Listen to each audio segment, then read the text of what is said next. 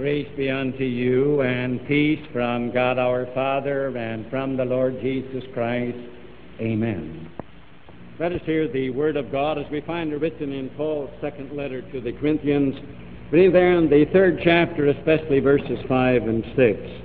Not that we are sufficient of ourselves to think anything as of ourselves, but our sufficiency is of God, who also hath made us able ministers of the New Testament, not of the letter, but of the Spirit. For the letter killeth, but the Spirit giveth life. And now may the words of my mouth and the meditations of our hearts be acceptable in thy sight, O Lord, our strength and our Redeemer. Amen. Good morning, dear friends in Christ Jesus. And it is a good morning, is it not? And I hope that all of us are here at the call of our soul to come and worship. I do hope you feel that you are among friends and that you do not feel alone. And I pray that all of us will be happy that we came to worship at this hour. Again, today you heard me mention at the lectern that this is the 12th Sunday after Trinity. And in the ancient Christian church centuries ago, on this Sunday, the epistle lesson that was read was taken from Paul's second letter to the Corinthians. You recall last Sunday the epistle lesson was taken from Paul's first letter to the Corinthians. I told you last Sunday that the Apostle Paul and his helpers, they came to Corinth in Greece on the second missionary journey, that Paul spent 18 months there and established a Christian congregation. Now what Paul did was this. He went into the synagogues in the city of Corinth, and he worked especially on the Jews, telling them that Jesus, the one who had come, was the Messiah, and he told them that in this Christ who died on the cross, there was eternal life and everlasting salvation. He also told them when he was there in Corinth that because there was salvation only in this New Testament, in that new covenant, that new agreement that God made at Calvary, only in Christ, only in the cross, that therefore there was not salvation in Mount Sinai, in the Ten Commandments, in the law that God had given them. And he told them, therefore, that if they wanted life and eternal salvation, they would have to go to Calvary and move away from Mount Sinai, which is what they did. And then after Paul left, there came some teachers, false teachers, into Corinth, and they worked amongst those in that Christian congregation, and they told them, Paul has told you something that is not true. The Apostle Paul, in telling you that the way to heaven is Calvary, that it's Christ, that it's the cross, they told him that is not true, that it's not that New Testament, that new agreement made at Calvary. The false teachers told those Christians in Corinth, you've got to go back to Mount Sinai. You've got to go back to the law. The way to heaven is by obedience to the Ten Commandments, by keeping God's law, by fulfilling God's commandments. That's the way. And then they reminded those Jewish Christians, don't you know the glory that was there at Mount Sinai when God gave the Ten Commandments? And reminded them of the fact that when Moses went up into the mountain, you and I recall the story, and he was with God for 40 days and 40 nights there at Mount Sinai, and Moses came down with the 2 tablets of stone on which God had written the Ten Commandments. Remember the story that his face shone with such glory because he had been with God that the children of Israel couldn't look at his face. They asked him to put a veil on because his face blinded them. And so these false teachers told them there in Corinth, think of the glory that was at Mount Sinai. Then where was there any glory at Calvary? Where is there any glory? See anything shining at Calvary? Told them all was darkness. And so they said, Paul was not one of God's ministers. You've got to get rid of him. And this second letter that Paul wrote to that congregation is a defense of his ministry, writing to those Christians and telling them that God has said this, that God hath made us, he told them, able ministers, that is, faithful ministers of the New Testament, the new agreement, that new agreement, that New Testament that God made at Calvary in the name of Jesus Christ, that God made at the cross, that the way to heaven was Christ, and God's faithful ministers, Paul reminded them, God's able and faithful and genuine ministers are those who teach that the way to heaven is by Calvary and not by Mount Sinai, in spite of that glory. And you know, today, in the confusion in which we find the church, in its foment and in its ferment, And again, the fact that we're saying, what are we to believe in this day of so many changes, both without and within the church? You and I need to know, as Paul would speak to us on the Word of God this morning, just who again is the faithful minister of God. Who are God's able ministers? And Paul would respond and would ask you and me to bear this in mind and to keep it in mind that God's ministers are those who are servants of the new covenant. They are servants of Mount Calvary. They are servants of Christ. They are servants again of the cross, who teach that the way of salvation is Calvary, not Mount Sinai, in spite of its glory, not the fulfillment of the law, but faith in Jesus Christ, not obedience to the Ten Commandments. Paul says, God hath made us able ministers of the New Testament, the New Covenant, which is Christ, which is Calvary, which is the cross. You and I may say, rather confused, but you know there's something about Mount Sinai. There's something about keeping the law that is glorious. There's something very attractive about it, and there is, isn't there? We may say to ourselves, if I could go to heaven by means of Mount Sinai, by means of keeping the Ten Commandments, that somehow or other makes me feel good, because that gives me a sense of achievement, that I did it myself. And how many of us are not saying, I'd rather do it myself? I don't want a Savior. I'd like to be my own Savior. I would like that sense of achievement, that sense of accomplishment. I would like to do it myself. And we say, there's a certain amount of glory, and there's something attractive. There is something really appealing about Mount Sinai. Why can't we go to heaven by means of being good and being honest and being upright and treating our neighbor all right and not doing anybody any harm? Why can't we go to heaven that way? There is something glamorous, we may say, and something appealing about Mount Sinai. Moses' face shone in glory at Mount Sinai when he came with the 2 tablets of stone. When we say to ourselves, who are God's faithful ministers and preachers? And Paul says, God hath made us able or faithful preachers of the new covenant, that is, of Calvary, as the way to heaven, not of Mount Sinai. Let us bear in mind, even though Mount Sinai is very attractive and there's something that it appeals in you and me, nevertheless, Paul says this, bear this in mind, that God's faithful ministers are those who are ministers of Calvary, of Christ, and of the cross as the way of salvation, not Mount Sinai. And all because Paul reminds you and me, remember, he says, the letter killeth. What does he mean? He says, the written law, Mount Sinai kills. And he says, the Spirit maketh alive. The Holy Spirit at Calvary makes men alive.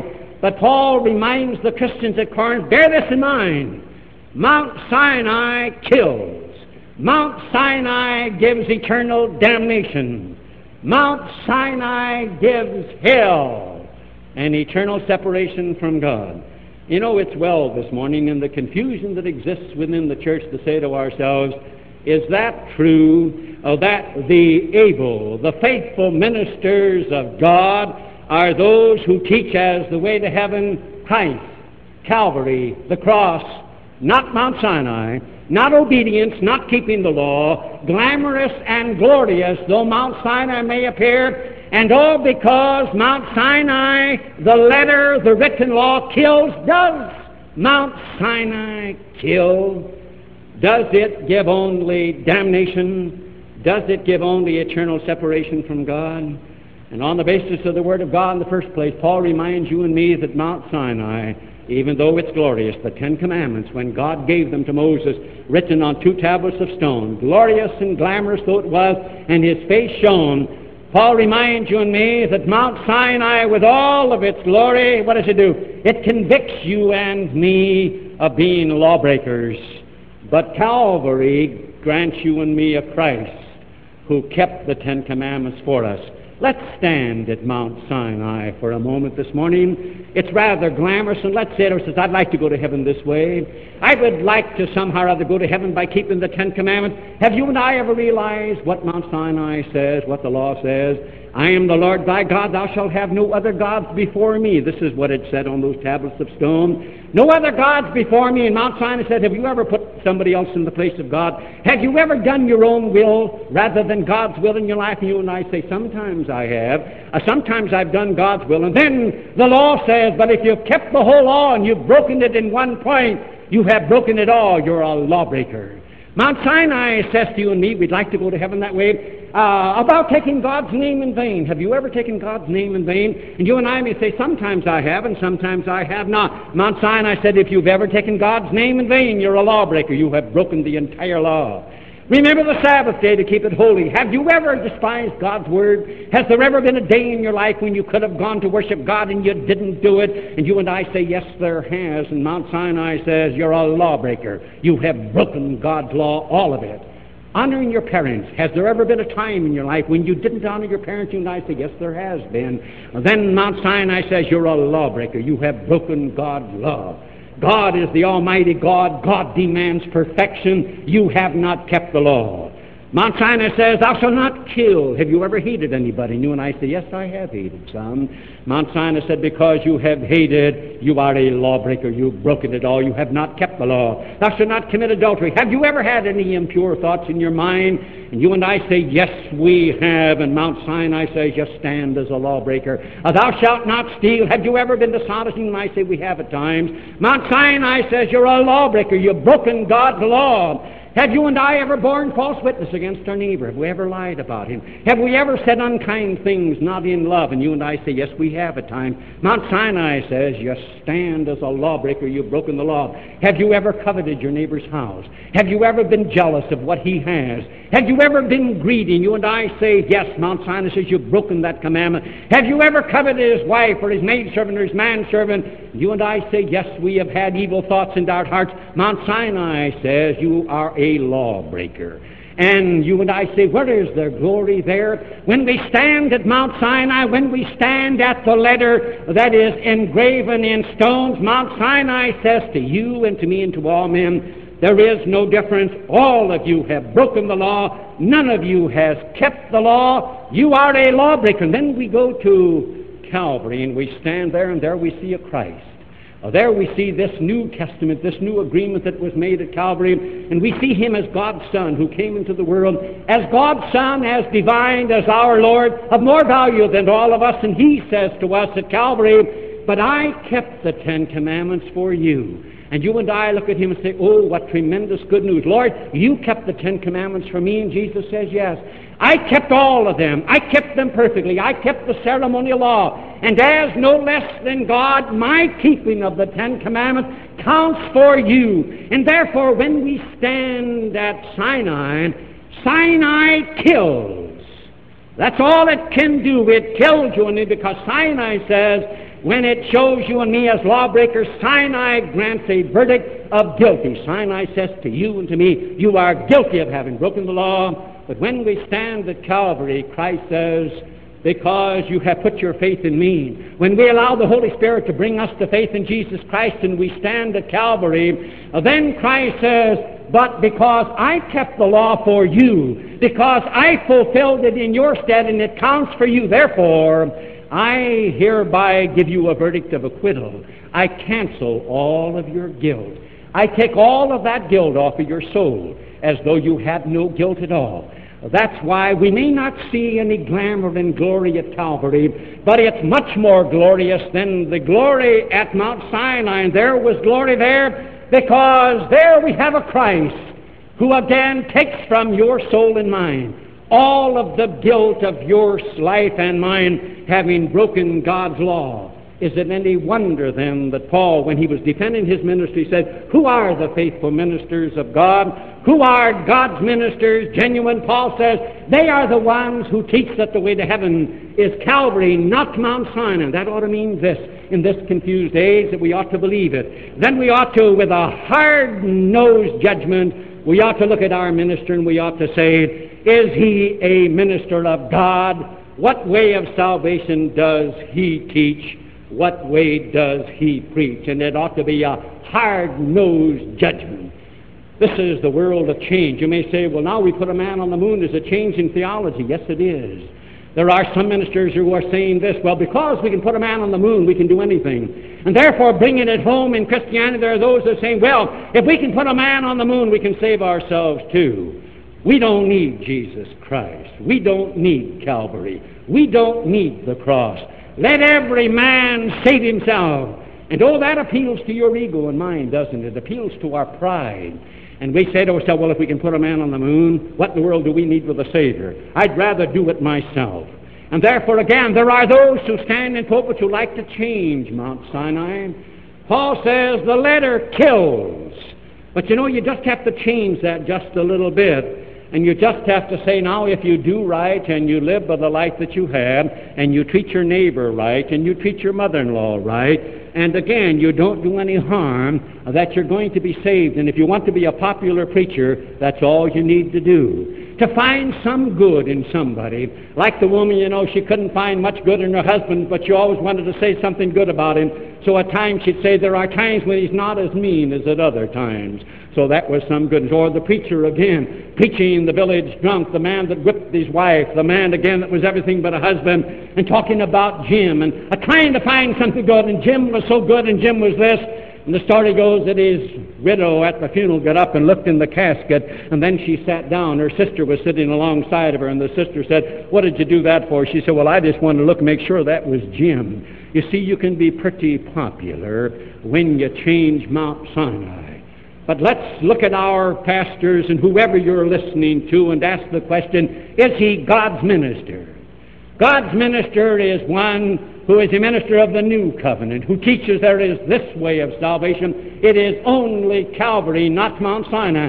And then there comes this comfort that will never be disillusioned. Can you imagine anything that would be more horrible and terrible in your life and mine than for us to put our faith and our confidence in the way of salvation in Christ, and then to find out that we were disillusioned at that moment, to know that we were wrong? Or to be told from the pulpit that the real glamorous way is this: go on and keep the Ten Commandments, just live by the life that you have. Oh, that's what we like to hear, because that gives us a sense of accomplishment. And then putting our faith and our trust in Mount Sinai, realizing that the Word of God has said, Sinai kills. And then to awaken and to stand before our God and to know that we are lost and that again we are damned. We say to ourselves in our confused age, just as again the Corinthians were questioning whether Paul was really a minister of God, whether he was one of God's capable ministers, efficient, whether he was a genuine, true minister of God. And Paul says, God hath made us able ministers of the new covenant, that the way of salvation that God has revealed is Calvary, and God's ministers are those who teach the way to heaven. The way to eternal life is that new covenant that God made at Calvary. Christ, the cross, whatever word you'd like. Christ, the cross, Calvary, not Mount Sinai, because Paul says Mount Sinai kills. The letter kills. The Spirit, the Holy Spirit, gives life at Calvary, but Mount Calvary, again, is the only one that gives life. Sinai, the Ten Commandments, and you and I say, does Sinai kill? Paul reminds you and me in the 7th, it can only give you and me eternal death, because with all of its glory, it convicts you and me and sentences us to eternal punishment for our sins. Let's stand at Mount Sinai again, and let's say, Sinai, I'd like to go to heaven your way. Does Sinai really kill? Did you ever listen to what God wrote on those tables of stone? God says, for I, the Lord, thy God, am a jealous God. I am a jealous God in a good sense. Jealousy can be a good thing. God says, I won't share you with anybody. I am a jealous God, and you're going to serve me, and you're not going to serve sin. You are my creation, and so God says, I, the Lord, thy God, am a jealous God, visiting the iniquity of the fathers upon the children, unto the third and fourth generation of them that hate me. Did you ever realize what those words mean? When we stand at Mount Sinai, here's what God says. Do you hate me? Are you living in keeping with my will? And you and I have to say no.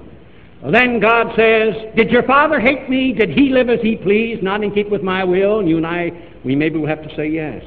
Suppose we do. Did your grandfather hate me? Did your great-grandfather hate me? And then God, if you want to see His justice, God says it's like a snowball coming down a mountain. God says, I will take the punishment that comes on your grandfather and on your great-grandfather and on your father, and I will heap it up, and it will also be on you. Do you ever realize that? People say to me, are there different degrees in hell of punishment? Yes. If I, as a son, hate God and I turn away from Him, and I do not turn to Jesus Christ, and my father didn't turn to Jesus Christ, and my grandfather didn't turn to Jesus Christ, and my great-grandfather didn't turn to Jesus Christ, then there comes on me, because I know better, there comes on me and accumulation a whirlwind of damnation that defies your imagination and mine. That's God. That's Mount Sinai. Yet there's something glamorous, isn't there? What's glamorous about Mount Sinai? That's the damnation of a just God. Oh, go ahead and ridicule God all you want to. Go ahead and make Him a God of blood and revenge, but that's justice. God says, when you continue in the hatred of your father and grandfather and great-grandfather, it will again. You sow a wind and you'll reap a whirlwind. But you see, we don't like that. But that's what God says. That's what the 2 tables of stone said. But when we stand at Calvary, then Christ says what? But I, on the cross, I bore that whirlwind of punishment for you. Whatever the accumulation of punishment will come to you because of your sin, because of your defiance of God, I bore your eternal punishment. I bore the equal of an eternity in hell for you. And therefore, when you and I stand at Calvary, the Holy Spirit bringing us to faith in Jesus Christ grants us the eternal freedom from punishment and from hell. Mount Zion alone, Mount Calvary can do that.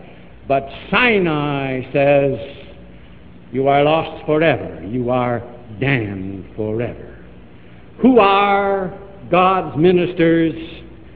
God's ministers are those, says the Word of God, who are ministers of the New Covenant, the New Testament, who teach as the way of salvation only Calvary, only Christ, only the cross, not Mount Sinai, not again the law, not by obedience to the 10 Commandments, glamorous though that may be. And that ought to mean this, that if we bear that in mind, then when ministers of the New Covenant, ministers of Calvary preach the law, we ought to let it do what it's supposed to do. We may say, well, don't you ever preach the law? Isn't the preacher supposed to preach the law? You know, it's so glamorous that you love it, don't you? Just again, you like to go home and say, boy, he sure laid it on today. Isn't that strange? But when a man preaches the gospel, isn't it rather strange that it isn't quite so glamorous?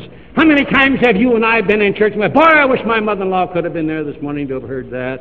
I wish my husband or my wife could have. I wish that neighbor of mine could have heard. Isn't that peculiar how there's something glamorous? Why? Because when the law is preached by the ministers of God, what's it saying? It's to convince you and me that we are lawbreakers. That's for you, that's for me, not for the other guy.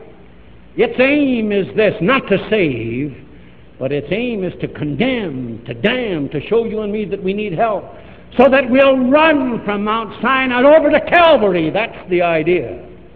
But it's rather strange how we like to throw it off. We say it's for the other guy. Maybe you're looking around this morning and say, I hope so-and-so's listening. Boy, I'm glad they're here this morning. Listen, the law, God gave it, that the law which kills was for you and for me. But when I stand at Sinai, I see that it's hopeless. I see that, again, I'm under sin. I see that there is an accumulation of guilt. I see that I'm damned. Just like when Nathan came to David. When David had sinned, he thought the king can do no wrong. And when Nathan told him the little story about the man with a lot of sheep and the one man with only one, and when the man with a lot of sheep, the rich man, got company, went over and stole the one little sheep from the one man, and he loved that one little sheep, and David without thinking, that man must die. And Nathan says, you're that guy. You're the man. You and I, when we hear the law, when we have Sinai and the 10 Commandments preached, we ought to say, the reason why God gave the law was not to save, never intended to save. God gave the law to show you and me that we're sinners. to show us that we're all lawbreakers, to show us how hopeless it is, to show us again that we stand damned, that we will run to the cross. And that is, we go to the cross every day and say, thank God for the Savior. That you and I can repent every day and put our faith and trust in Him. And every day I can go to Him and say, I want forgiveness for the thoughts that have come into my mind that I didn't want there, for the unkind things that I've said, for the unkind deeds that I've done, for the things that I've left undone that at eventide. I can have peace with God. But I can have peace with God and know that everything is all right only because of Calvary. We say when Paul was questioned about his ministry, and Paul says, God hath made us able ministers of the new covenant, that the way of salvation, he told the Corinthians, that I preached to you was Christ, it was the cross. He said it was His sacrifice, it was faith in Him, and not again Mount Sinai, not the law, because the law kills. The letter killeth. You know, sometimes we forget that. You say, does the letter kill? Yes, it does, because Paul reminds us that Mount Sinai, with all of its glory, it's got a lot of glory. Oh, Moses' face really shone that day. They couldn't look on, he had to put a veil on.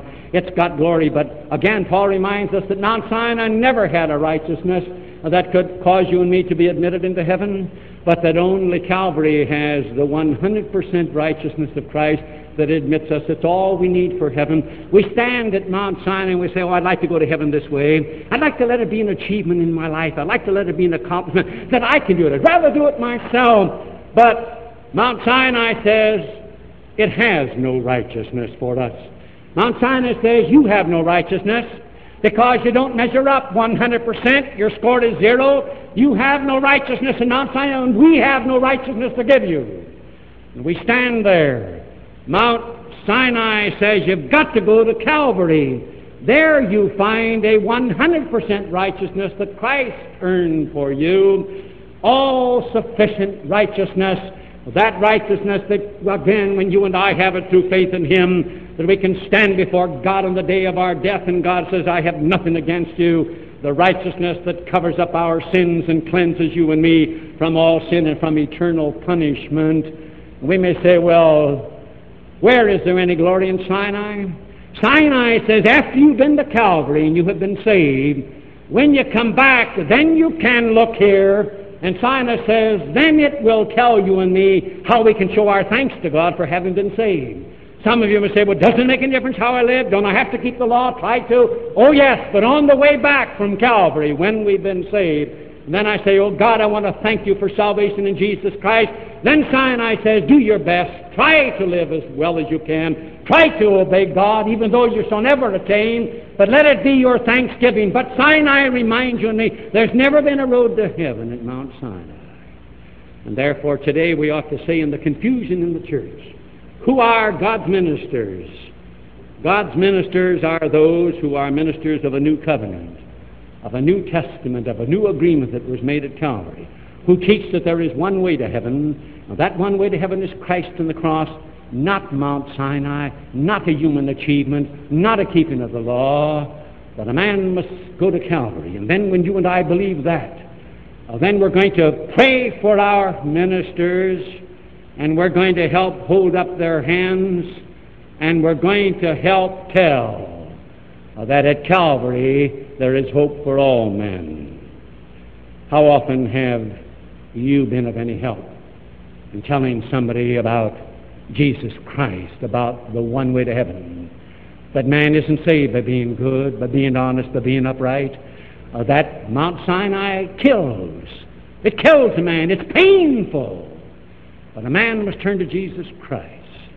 Oh, how we ought to share Him so that when the 11th hour comes in a man's life, that he knows where to go. I think of the Sunday school teacher who had a little boy in her class for the first time one Sunday morning. And she taught a lesson about Jesus. And early that week, that Sunday school teacher passed that boy's home. And that boy and his mother were standing in the living room looking out. And the mother told the teacher later that as the Sunday school teacher went by, the mother said, her little boy said, oh, mother, there goes Jesus loves me. Somewhere or other, a Sunday school teacher on Sunday morning had taught a lesson, Jesus loves me. And that little boy met with an accident yet that week and was killed. But a little boy who was in Sunday school one Sunday, who had a Sunday school teacher who told him Jesus loves you. You know any grander way to express faith than for a little child to say, Jesus loves me, and you Sunday school teachers wonder about the thrill of your job? And I think on the cross when Christ was crucified, and here was a malefactor on the left and on the right, and Christ had said again, Father, forgive them, for they know not what they do. And those malefactors had been ranting and railing, and finally the one on the right, when he looked at this man on the center cross, wondering how he could pray for his enemies, and then he told the malefactor on the left to keep quiet, that we again, he said, we're getting what we deserve. Oh, there was a sorrow. And then remember, in the 11th hour, there was help, and he looked to this man on the center cross, Lord, remember me when thou comest into thy kingdom. You know any nicer way to put faith in Christ? And when Jesus looked down at him and said, malefactor, today shalt thou be with me in paradise. Have you any idea that when we share Christ with our friends, when the 11th hour comes and a man realizes that death is imminent, does he remember something that you or I have said? I stood in the hospital many a time when people seemingly were unconscious, and I've gotten down at their ear, and I have said, Jesus, Jesus. Why? Because I believe with all my being that heaven is just one word away. Jesus, that even a man who may again be semi-conscious, may in the 11th hour, may say, oh Jesus. And if you can say, oh Jesus, that's the tremendous way of salvation. That's all that's needed. You see, heaven is just an oh Jesus away, that you and I can say in the confusion of the church. Thank God for able ministers of the new covenant, that we can walk the glory road and we can share this Christ, that a man in the 11th hour can still have hope, and we can sing, oh, about the glorious Calvary. Maybe you haven't seen the beauty there, but oh, on a hill far away stood an old rugged cross, the emblem of suffering and shame. And I love that old cross where the dearest and best for a world of lost sinners was slain. So I'll cherish the old rugged cross till my trophies at last I lay down. I will cling to the old rugged cross and exchange it someday for a crown. Amen. The peace of God, which passeth all human understanding, keep and unite your hearts and minds in Christ Jesus unto life everlasting.